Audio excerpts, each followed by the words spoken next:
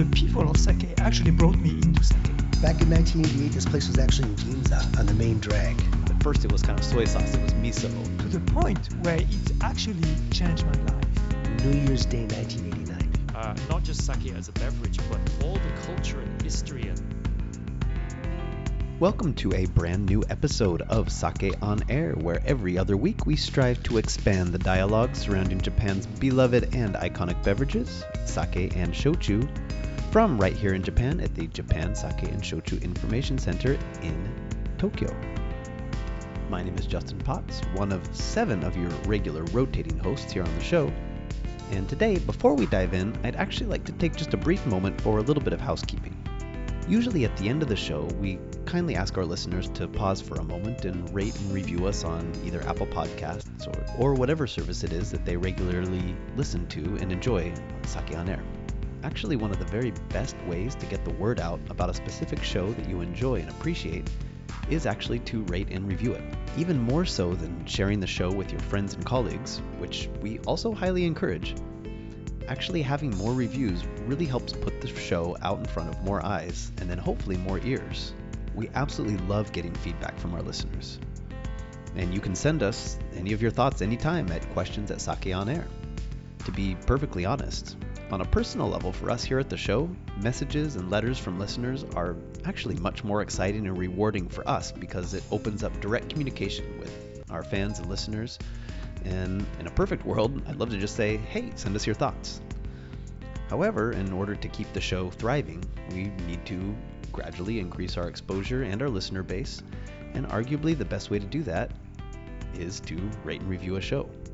Sake on Air aside, honestly, if you have any podcast that you enjoy or that you feel you have benefited from in some way, please do the same for them as well.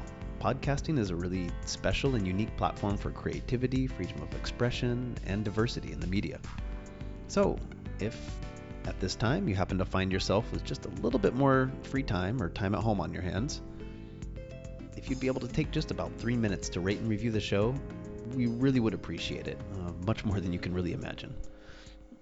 Of course, we'd love your direct feedback as well. So, if you got the time and you're so inclined, please do. questions@sakeonair.com. So setting that aside, just one more thing before we get started. As is likely true with many of our listeners, we're spending a lot more time on our own these days, which means that we're not able to gather in the same space in order to record a show together for the immediate foreseeable future. We'll be taking some shows online and doing some online recordings, which we're working on right this moment, but given the choice, we'd love to be able to get together to do that.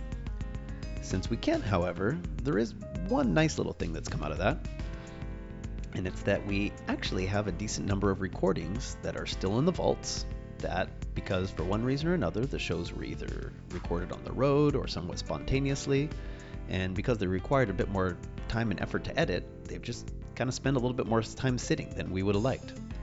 This downtime, if you will, is actually giving us the chance to dig through and release some of that content, which you'll be getting a taste of today. Due to the on-the-road nature of some of these shows and some of the makeshift equipment we had to use, the sound quality isn't necessarily quite up to par of what our usual standard would be, but the content itself is 100% Sake on Air. And so we really feel that it's more important that we make the content available than to be concerned with audio perfection. We hope you'll agree, and we appreciate your understanding. So with that, this week, we bring you an interview with Mr. Tony Mitchell, sake brewer at Dojima Sake Brewery in Cambridge, in the UK. Our host here, Mr. Chris Hughes, paid a visit to the brewery this past summer, where he had the chance to tour and taste alongside Tony, whose passion is really driving this exceptional brewery in so many exciting ways. Chris and Tony spent plenty of time delving into Tony's story, as well as the story of the brewery, so I won't spend too much time to expand on that here. If you want to just go ahead and kick back with one of your favorite rice-based fermented beverages and enjoy. Okay, so I'm here in the amazing Dojima Brewery in Cambridge. That's Cambridge, not anywhere in Japan. I'm here in my home country, actually, in the UK.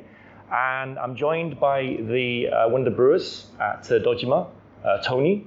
My name's Tony Mitchell, and I am one of the brewers here. at Dojima Sake Brewery, based at Fordham Abbey in Cambridgeshire. We were introduced to each other by Kikuya Natsuki before I came to Japan in 2014, and we sort of kept in touch. And then, but didn't really have much time to get you that well, because then you had here to work here. So, Tony, tell us a bit about yourself and how this adventure came about, how it started for you. The very short version is that my wife is Japanese. Her distant relatives own a sake brewery in Fukuoka. They, out of the blue, made me a job offer about 6.5 years ago to brew for a season. I, of course, accepted against my wife's wishes. Fast forward 6 years, I now work for Dojima in Cambridgeshire, and there's lots of bits in between that and circuitous kind of routes to how I got to sake, but that's the very short version. Right. Would you say we're sipping some of the sake here, which so two of the products that you produced here. So what year are you in now of production? You're in year 2, did you say? Well, the first year and the second year kind of blend into one. But yeah, you could say this is the second year that we're brewing. Okay. We're now on the summer break, and we'll get going again in the autumn. So we have the products we're drinking. We have 2 products. One is the Dojima Junmai, and another one is called Cambridge. It's actually a Kijoshu. Right. And we'll age that in the bottle for 3 years. So these are the 2. What do you think? The Kijoshu is absolutely fantastic, and it's not just one thing that I don't think I've ever had in Japan is a Nama Kijoshu. So it's like this is a Nama as well. Like on the nose, you get this really lovely aroma of cut grass and chestnut and things you associate with Nama sake. And then the palate itself, though, is acacia honey, and it's quite a lot of sweetness to it. But you would expect that from a Kijoshu, but it's just a really interesting juxtaposition, kind of blending of different profiles. I think it works fantastically. I can just see this work. This is obviously, you've been serving this as maybe like a dessert wine or something, I assume? Well, it's kind of wasted. You automatically place it as a dessert wine because it's sweeter, but it's wasted on dessert, really, just on dessert, because it goes well with so much of the food that we serve here for guests. Roast dinners, Lancashire hot pot, cheese. It's really a real all-rounder. Our umami bomb, right? Yeah. The roast dinner. Yeah, but yeah, hearty Sunday Hyundai roast, and it goes very well with that. So we're really pleased with it. It also goes brilliantly when you warm it up gently, Oh, definitely, absolutely. I can see that. You get a breakdown of the sugars and the amino acids and different colorations as well. This is Kijoshu tends to have a bit of coloration to it, but this one, they do age it though over in Japan. So are you planning to age this one in the future? Yeah, this will be, so we only release the stuff that's pasteurized. Right. The Nama stuff is only for guests and people that come on brewery tours. So we have a 2018 vintage that will be released in 2021. This year's will be 2022 and so on and so on. Yeah. It's going to be a rolling vintage called Cambridge, stored in the Cambridge cellar, which is being, people listening can't see, but there's this wonderful kind of estate sprawling around us. We are in the midst of verdure, aren't we? It is green outside. I mean, I don't see this much green in Japan. It is just so green, and it's 60 acres of land, basically, right? Site is 75 acres, the greenery is 60 acres. Right. And the Cambridge cellars are going to be over there. And that's going to be really exciting. They're going to be finished in 2-3 months. There's just so many cool things going on here. So you've got the brewery, which most people might have heard about, but then you've got all these other things that you're planning around the grounds, right? So you've got a Japanese garden coming on, maybe, and you've got you're growing your own vegetables and things out there. Yeah. So the Fordham Abbey estate itself is much more than a sake brewery, And the Hashimoto family that own this place, they want this to be a kind of living expo to Japan. The excellence of Japanese culture and food and drink and arts and crafts and stuff like that. So you have the grade 2 listed Georgian manor house as the sort of beautiful kind of center of attention over there. On this side of the estate, you've got this incredible modern sake brewery. So it's a wonderful kind of blend of these two. Yeah, very eclectic. Yeah, Japanese and the West kind of coming together in fantastic fashion, and you're planning so many different things for the area. It's going to be like a theme park, isn't it? For members only, right? It's going to be kind of like a members only thing. I don't know how much you're able to say. So they've got a very huge ambition to make this place, as I say, a kind of a living expo to Japan, not just about sake and sake culture, it's about Japanese culture. But we're going to do a membership which will grant you a choice of one of these bottles, your Dojima, Junmai, or your Cambridge, and lots of different benefits. As I said, you mentioned the Japanese garden, which will be finished towards the end of this year. That's going to be beautifully landscaped, and there's going to be cherry blossoms there, and Japanese maples. There's going to be a shrine to the sake gods. This was amazing, right? So maybe some of our listeners know, maybe some of them don't, but there are two gods for sake, basically. I think there's a few of them, aren't there? But two main ones that we refer to, and the main one is probably Matsuo, I think. And so you've got this permission to actually make like a subsidiary. We don't actually know what word you do this. Yeah, we can't find the right word, can we? But there's going to be a mini Matsuo Taisha here, which is going to be fantastic. And of course, brewers across Japan, they'll do a little a prayer to Matsuo-san. You have a pilgrimage, basically. Yeah, right? and actually before you start brewing every day, you'll find little shrines dotted all over the brewery, really, for different things. But generally, it's in my case, it was in the Toji's office, and we'd all gather for the morning meeting and then say, I'll give our respects to Matsuo-san before we went off to start the hard work.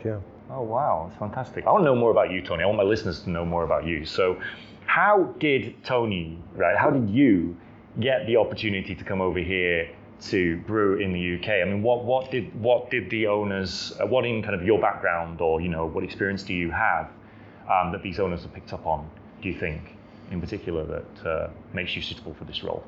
Yeah, well, I did the 3.5 months at Wakatakeya in Fukuoka. So that was a very deep, immersive experience. That's quite a brewery to go and brew at, isn't it? It's very kind of old-fashioned, right? Very kind of... Yeah, I mean, they're 320 years old this year.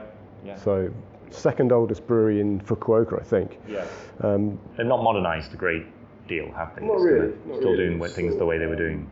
Not really, but they're not very well known, but they brew really, really great sake. And it was an incredible experience to be offered to go and work there, completely out of the blue. I mean, I never had any ambition to be a brewer of any description. But that kind of 3.5 months living and working in that brewery, for me, it was like I had a semi-religious experience. It was like a sort of, this is what I want to do with the rest of my life. But my wife was very against me going into that brewery for lots of different reasons. How do you persuade her? I was going to go anyway, but sometimes you have to kind of play the game. So I had two months to persuade her to let me go. I think she could see how desperately I wanted to do it, and she thought, if I don't let him do this, then it's not going to bode well for the next few years maybe. But yeah, secretly I was going to do it anyway. I think if you do something and it doesn't work out, then okay, that didn't work out. If you don't do something, then you'll regret that for forever. So and for me, it was just such an incredible thing. I mean, sake breweries and people that brew sake, they just embody the best of Japan, I think. Really. And at the end of this, the brewing, you've got this incredible sake, which I'd never tasted sake like that before. I'd drunk for many years what I now probably would say is fairly sort of mediocre, cheap sake. But then when you have that kind of, you have really good sake that's like you have this epiphany.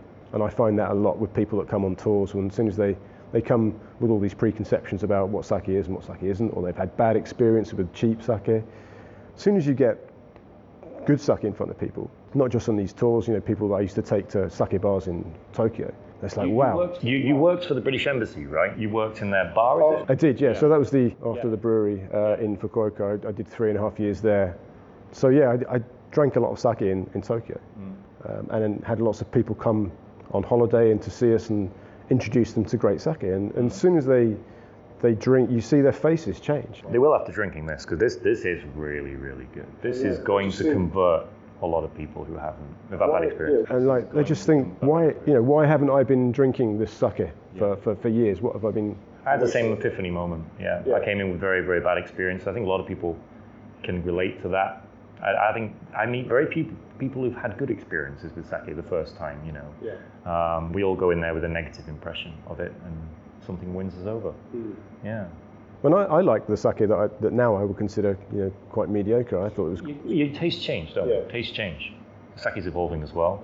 So what you're really trying to do here, and perhaps for a lot of our listeners, when they first heard that a brewery was opening up in the UK, I think a lot of people just assume that you're trying to create a place to I mean, one of the problems of trying to spread sake overseas is that it's too expensive. By the time it arrives in the destination country, the price has already gone up like 2 or 3 times. Yeah. Then the other suppliers or importers, whatever, add their cost on top. Restaurant adds their cost on top. So theoretically, if you could actually make the sake in the destination country, in the country itself, then you'd be able to provide cheaper sake in the supermarkets, department stores, whatever. And I think a lot of people have this they imagine that that's probably what you're trying to do when you create a project like this. But it's not really, is it? It's more about spreading the love of sake culture and the story of sake culture. Exactly, yeah. So, very difficult with all the costs that are involved and the huge investment, the running costs of the place, to try and make a bottle of sake at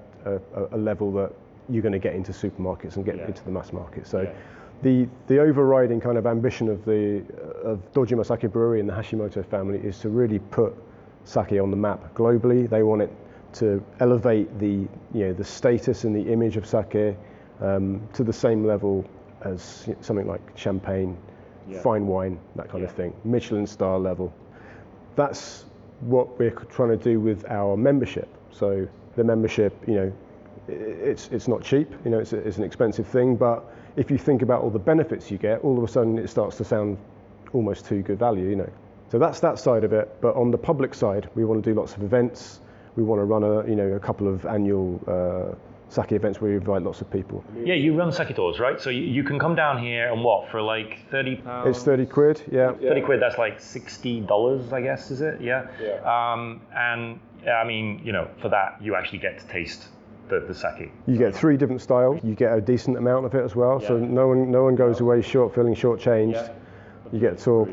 So the tours are really popular. They're really, really well received. And that's great because you go through the brewery, and unfortunately in the summer people don't get to see any kind of the fermenting mashes, but we still, it's great value for money.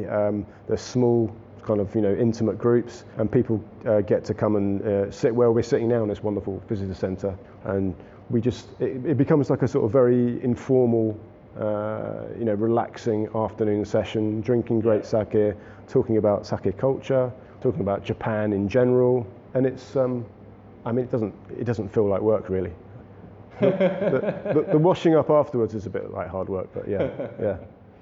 This is a fantastic room. I mean, and I've been to similar kind of setups like this in Japan. This is fantastic, and you've got surrounded with Japanese culture. You've got the different kind of traditional vessels and things. Oh, and you had potters outside, right? So you've got your own little pottery. Yeah, we've got a pottery workshop which is nearly finished.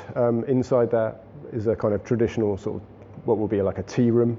So that's another feature for members. I'm not particularly trying to sell the membership on this podcast, but I'm just trying to talk about all the different elements. I'm trying to make it clear that, because I think a lot of people were shocked when they heard that it was going to cost because a lot of media, the first thing they said was basically they picked up the fact that it was going to be like £1,000 a bottle or something, but without any context, right? So you need to understand the context as to why the brewery is set up this way. And, it's impossible to sell sake at the sort of prices that you need to sell at to actually sell on the market with just such a small scale volume production, and it's very, very small scale. I mean, I've seen the brewery today, and everything is like maybe 10% the size of a brewery in Japan. Everything is very, very, very small.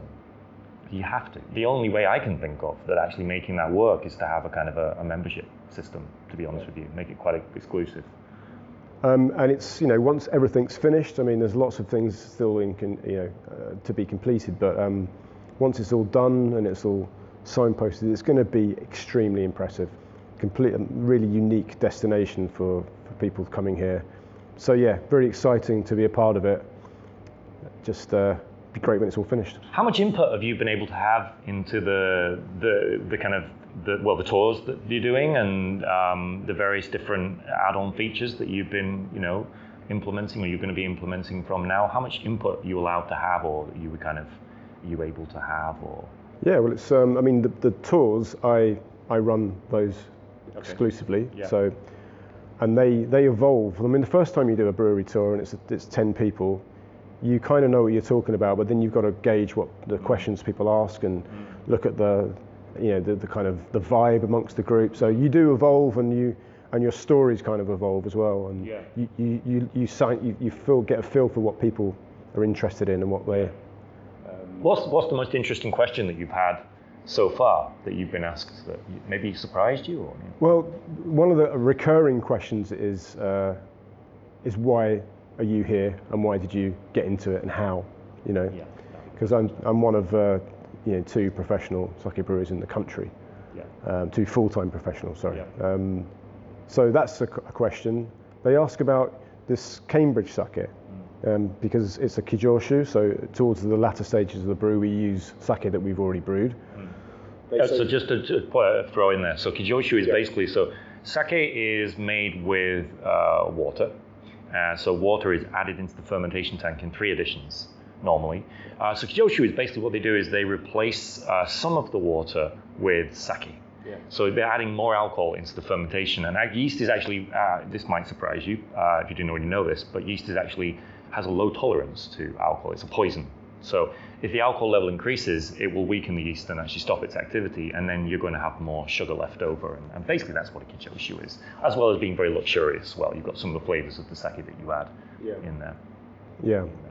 So I think the kanji characters for kijoshu is literally nobly brewed, or precious brewed. So they're asking if we use the Cambridge sake as part of the Cambridge sake, as a sort of, they think it's going to, they have this image of it getting ever more precious and ever more, but of course we don't do that. We haven't done that yet. So, but in Japan that's the way it works. So it's really well kind of read into. That's pretty much what happens every year. They use the one from the year before, the 2 years before, and you kind of make it more, give it more depth as you go. But you said you're going to age it, and you're going to obviously add that element into it as you go along.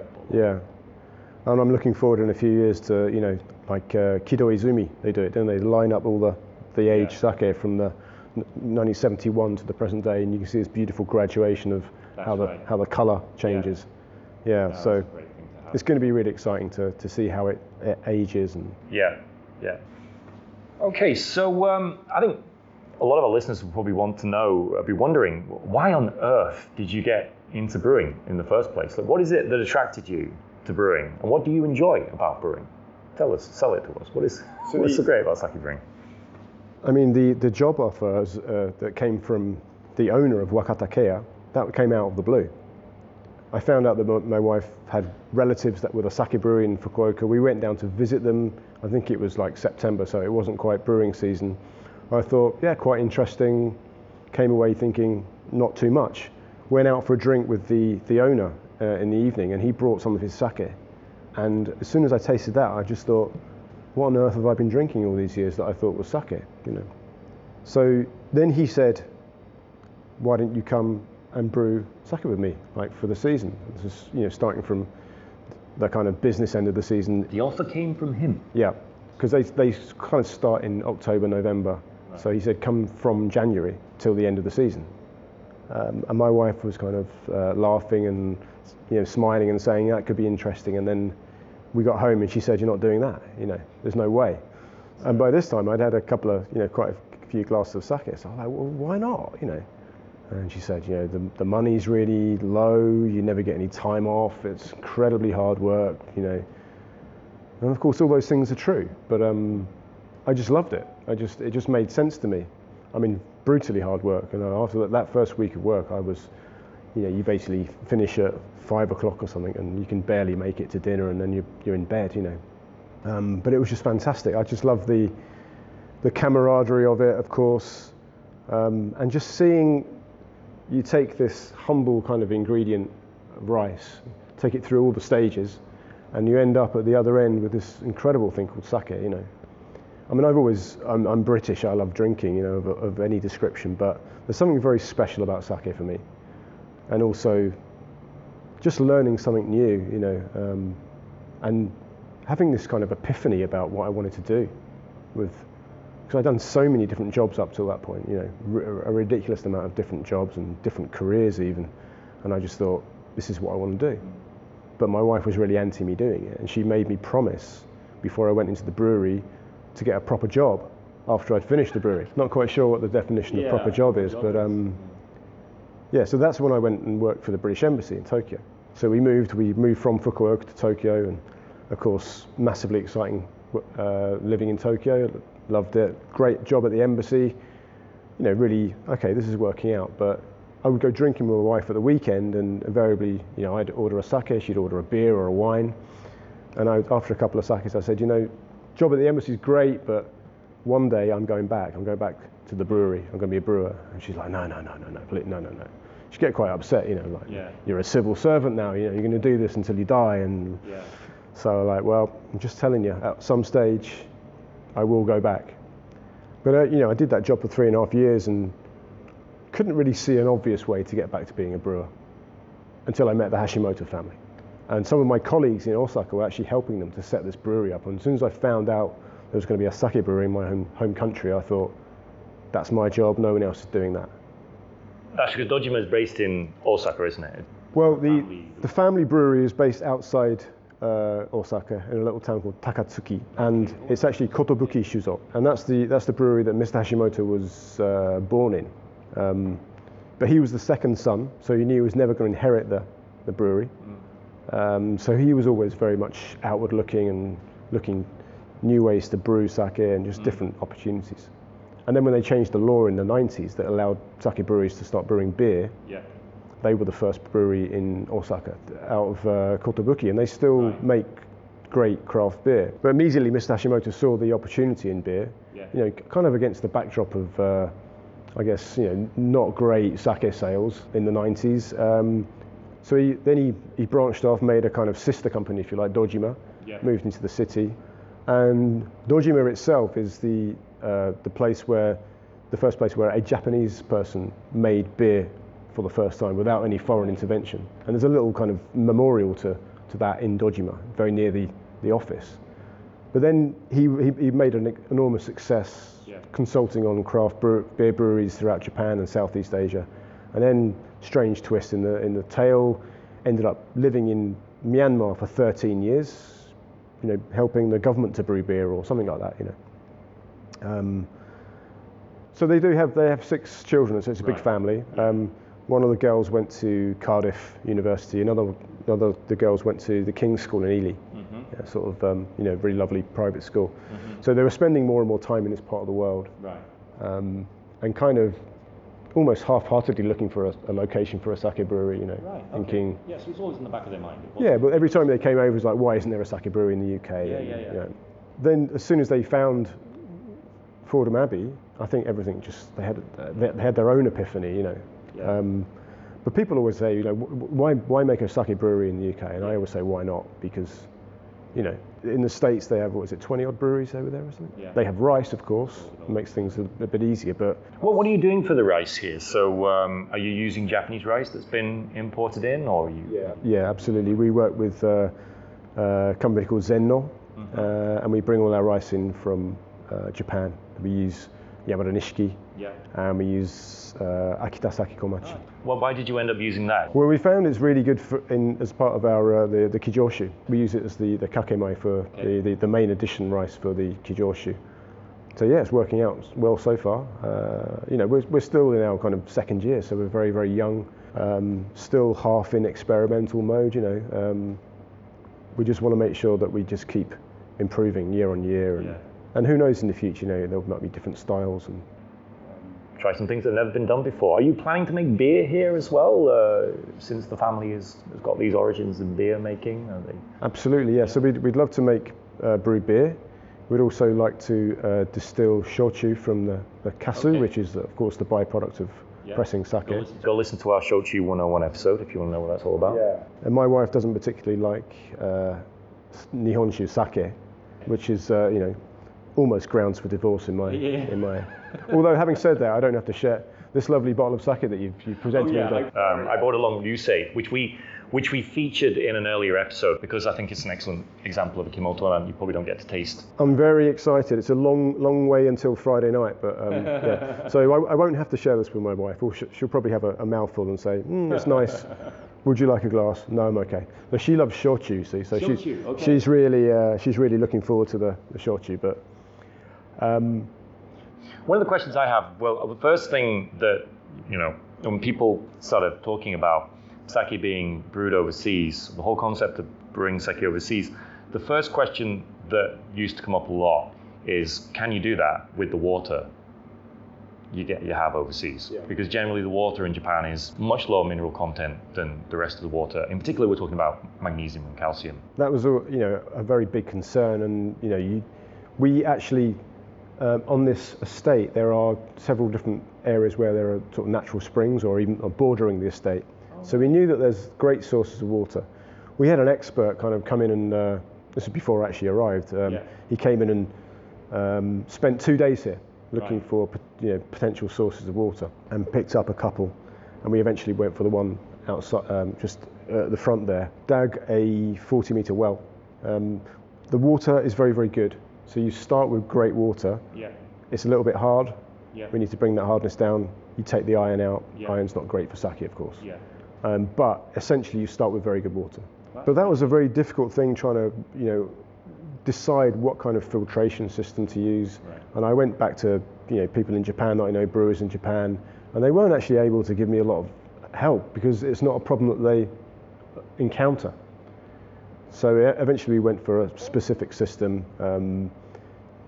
We wanted one that we could tweak if we need to, but I think we've been quite lucky really with the water. We're lucky with this beautiful setting that we have. You have. I mean, you've got the perfect setting really for it. You really have. What have you found different about brewing here in the UK and brewing, like compared to brewing in Japan? What are the things that really stuck out? Now, I know you work under a Japanese Toji, right? Yeah, so he's been brewing for 27, 28 years, Okay. and about half of that as a Toji. Unfortunately, he can't come over for long periods of time. Okay. We're waiting for his visa to come through. So he comes over on kind of short trips, troubleshooting, Just like supervising me. How strict is he? Can you say? What's he like as to work under? Oh, he's great. He's really good, and he teaches me a lot. I could have, you could have had a Toji that was very protective about his knowledge, and I think there's a little bit of that. He doesn't, he's saving some for a few years down the road, but I'm getting a very intensive experience with that. So I'm hopefully able to. I won't call myself a Toji or a master brewer. I think when head brewer is something to aspire to. Yeah. In a few years, I think you know when you've kind of got to that level, but to call yourself a master brewer, having brewed for 2 years or 3 years in Japan, but feels a little bit, It's the sort of industry trade where you have to be very humble, right? That's one thing that struck me by the brewers that I work with, is they're kind of very modest, very humble, very hardworking, and that really appeals to me. That's the one of the great things about the Japanese spirit, What challenges have you faced brewing here in the UK, apart from, well, we've talked about the water. What are the challenges have you faced? What are the main challenges that you faced here brewing in the UK? Well, one of the big challenges that we faced was as a result of the lateness of the construction work. So the construction work on the brewery seemed to take ages and ages to complete. We were hoping to start brewing in December of 2017. So I've seen it evolve in front of my eyes, and it's 2 years ago thinking, are we ever going to get this finished? Are we ever going to be able to brew sake? So many things to worry about, the water, and but to get to this level and to get this level of quality is, we're really, really proud. A lot of hard work under the bridge though, and still a lot of hard work to come. But so the challenge with the fact that the brewery was so late is that we had to get started last April, right, when most Japanese breweries are starting to wind down for the season. Yeah, the opposite, You had to brew through an entire, we had one of the hottest summers here in the UK last year, since 1976, did you say? That's right, yeah. I was in Japan, so I didn't experience it, but apparently we were getting temperatures here to rival Tokyo or like Barcelona or, some of the hottest places in the world. How do you do that? We used a lot of ice. A lot of ice, okay. Yeah, we have can I say the Japanese brand name, Hoshizaki? Yeah, we have a ice making machine. And it almost feels like a kurabito, a brewery worker. Yeah. It was one of the hardest working brewery workers of last year. Right. We don't have any chillers yet for tanks, and we don't have any controlled environment, so it was a real challenge. But kind of a good way to good experience for me. Yeah, to try and maintain that quality under adverse conditions. So I think the stuff that we made this winter, from January to April, is a level up. So. And let me just say that the last year, so some sake brewers came down here for a visit, kind of gave their comments about the sake. They were all praising it right from day one. You know, I haven't tasted the earlier ones, but yeah, like I've already said, the quality this year, this is really, really impressive.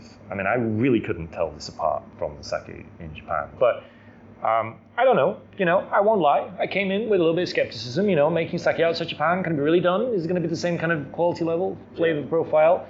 But the number one, we haven't talked much about my number one, but number one is this is fantastic. It's so smooth. Yeah. It's a lovely clean finish to it. One thing I found with sake overseas is that it's very hard to create this kind of clean finish that you get in Japan, and it's quite important because it's kind of, you know, how the sake ends. But this is so clean and lovely balance of flavors, little fruity flavors in there, and rice quite creamy. You know, it's just I couldn't tell this apart. I don't think from. So we should say number one is the Dojima Junmai. Dojima Junmai, which is made with the Yamada Nishiki polished to 70%. Yeah. 901 yeast. 901 yeast. We were kind of keen to do justice to a good Junmai rather than start off with a Junmai Daiginjo or very highly polished. Who knows in the future? We might do something using rice that's very highly polished, but perhaps not 1% or perhaps not Tatenokawa level. But no, but it's got a little bit of dissolved carbon dioxide in there, a little bit fizzy. Not fizzy on like fizzy, but I just get a slight tingling on the tongue afterwards. But wow, yeah, this is just so clean and so drinkable and moist. There's a nice bit of umami in the end there. It's one of the overriding comments that we get is that it's smooth, easy to drink. Probably from people coming from Japan, because easy to drink here isn't necessarily maybe a positive comment, right? It's kind of the sort of sake that, it's like bland or kind of, but no, we don't mean that. We just mean quaffable or sessionable. And it is very, very, very quaffable. You just keep coming back to it. And anyone who's had sake before, like you said, and had a bad experience is going to be completely won over by this, I think. I think it's one of those sakes where your body almost reaches out to take another sip without you even noticing, because it's like, wow. Yeah. It's a natural thing. You just want to keep going like this. The Dojima Junmai goes very well with fish dishes, white meats. Oh, okay. We entertain a lot of guests, and we found we do a really great salmon dish with it, and it goes very well. Little crab starters, salads was great. So it's got such great balance. I can see it pairing like across the board with all kinds of different dishes. Some famous British ones that we might have struggled with up until now to pair with sake from Japan.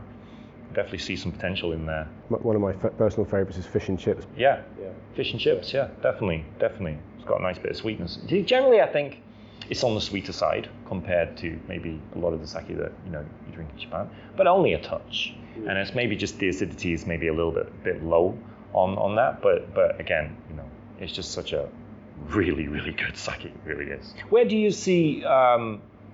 You've been here a while now, and since you've come back, maybe you've seen when you arrived. I mean, what did you think about the UK sake industry? I mean, how much do you think it had grown since you were last here? And well, this is the first time I've been in England thinking about the sake industry. Right. So, living in England, I should say. So I'm not sure about that, but all I can say is that there are lots of positive things happening.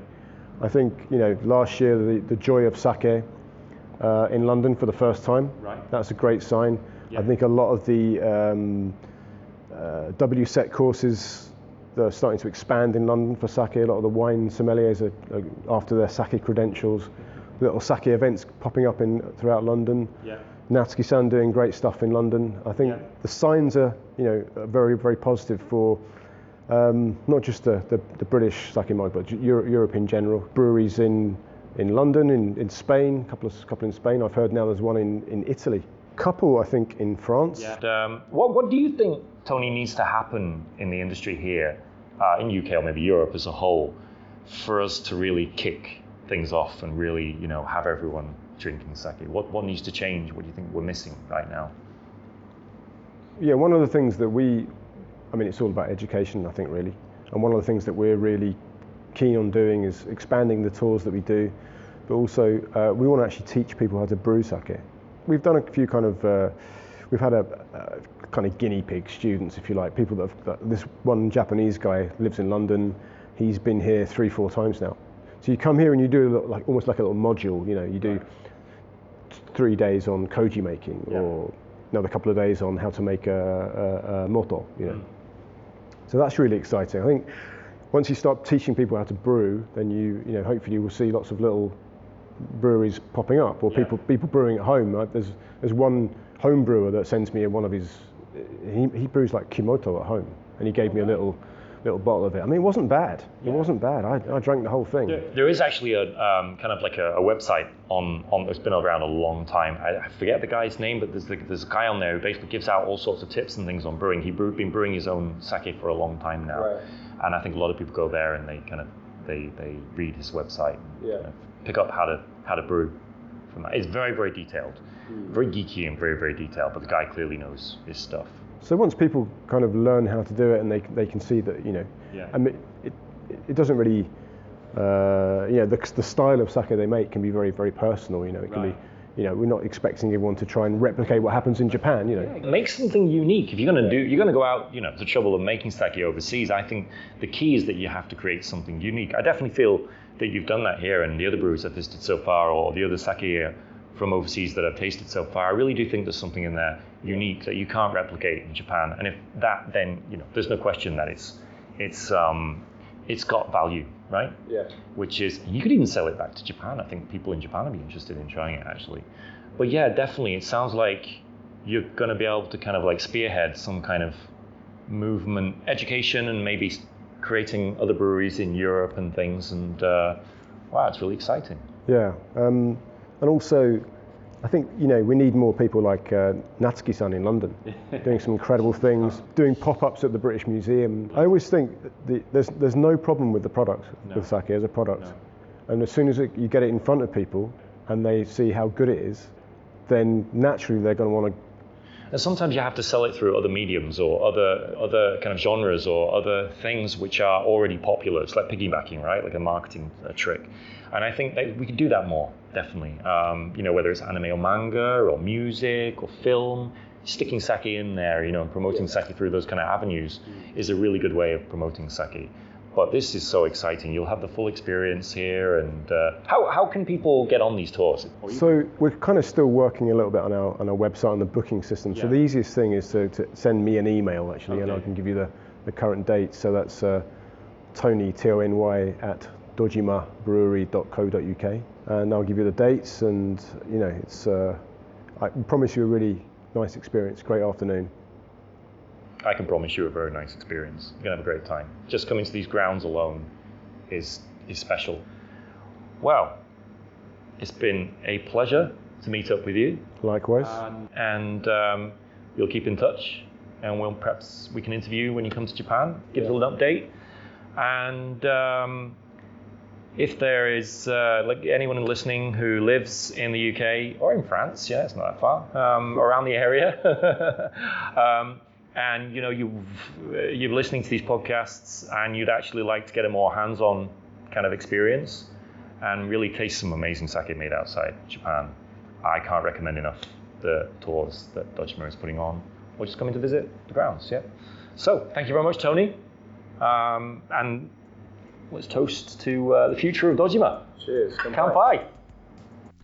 And that wraps it up for one more episode of Sake on Air. If you have any thoughts or feelings about this show or any of our shows, you can email us at questions@sakeonair.com or follow us at @sakeonair on Instagram, Twitter, or Facebook. We also have a YouTube channel as well where we are uploading new content here and there. So if that's a better medium for you, feel free to tune into us there as well. Sake on Air is made possible with the fantastic support of the Japan Sake and Shochu Makers Association and is broadcast every other week from the Japan Sake and Shochu Information Center in Tokyo. The show is a co-production between Export Japan and Podscape Productions, with audio editing and engineering by Mr. Frank Walter. Thanks again so much for tuning in this week, and we will be back in 2 more weeks with a brand new episode of Sake on Air. Until then, kanpai!